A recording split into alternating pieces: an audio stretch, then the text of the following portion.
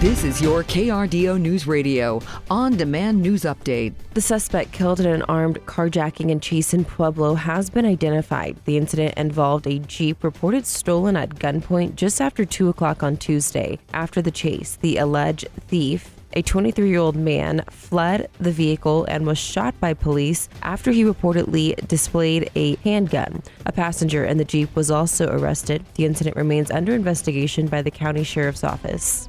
The Colorado Springs Police Department is asking for the public's help locating 34-year-old Rochelle Luff. Luff suffers from developmental delays and has health conditions that require daily medications. She was last seen around 2 o'clock Friday morning. She's 5'6", weighs around 160 pounds. She went missing from her home around Shelton Road and East Fountain Boulevard on the south side of town. For any information regarding Luff's whereabouts, please contact CSPD. There's a surge of flu cases and hospitalizations across the U.S. Health officials are encouraging people to get a flu shot, and if you get sick, to see a doctor to get a prescription of antiviral flu medication. The Christmas Eve shooting at a Colorado Springs mall continues to be investigated. Police identified the victim as 18-year-old Terrace Thomas of Colorado Springs, who was shot and killed during a fight inside the Citadel Mall. 2 others were wounded. The mall has been the site of shootings in recent years, and community grounds are trying to foster peace and reduce violent crime. A Stop the Violence rally takes place today at the mall at 1 o'clock. The Colorado Springs Police Department says a store employee who was hit by a vehicle while trying to stop a robbery suspect has died. The incident happened earlier this month when 29-year-old Scotty Johnson allegedly hit 33-year-old Devin Davidson with a vehicle while in a parking lot of Blown Smoke Shop on West Fillmore Street. Davidson has since died from his injuries, and Johnson's charges of attempted first-degree murder and robbery are now expected to be upgraded. The decades-old shopping center, the Polo Center in Colorado Springs, is scheduled to be demolished next year. It was purchased by the convenience store chain Quick Trip. The Pikes Peak Children's Museum is entering the new year without a home.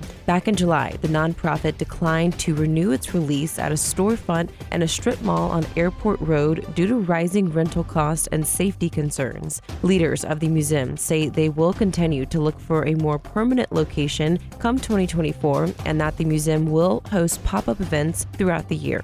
A teacher at Cheyenne Mountain High School was arrested for sexual assault on a minor. 48-year-old Marco Antonio Lara is currently on administrative leave from the district. In a letter to parents and staff, District 12 says it is aware of his arrest and is cooperating with the investigation. Investigators believe there may be other victims, and they're urging anyone with information to come forward.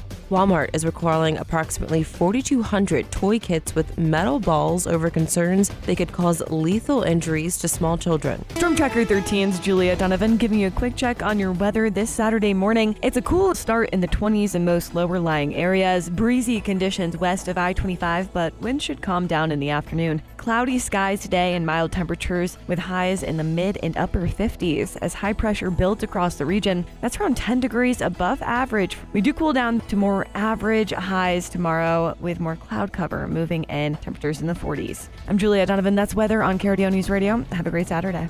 Get news, traffic, weather live on KRDO's Morning News weekday mornings from 5 to 9. KRDO's Afternoon News weekday afternoons from 4 to 7.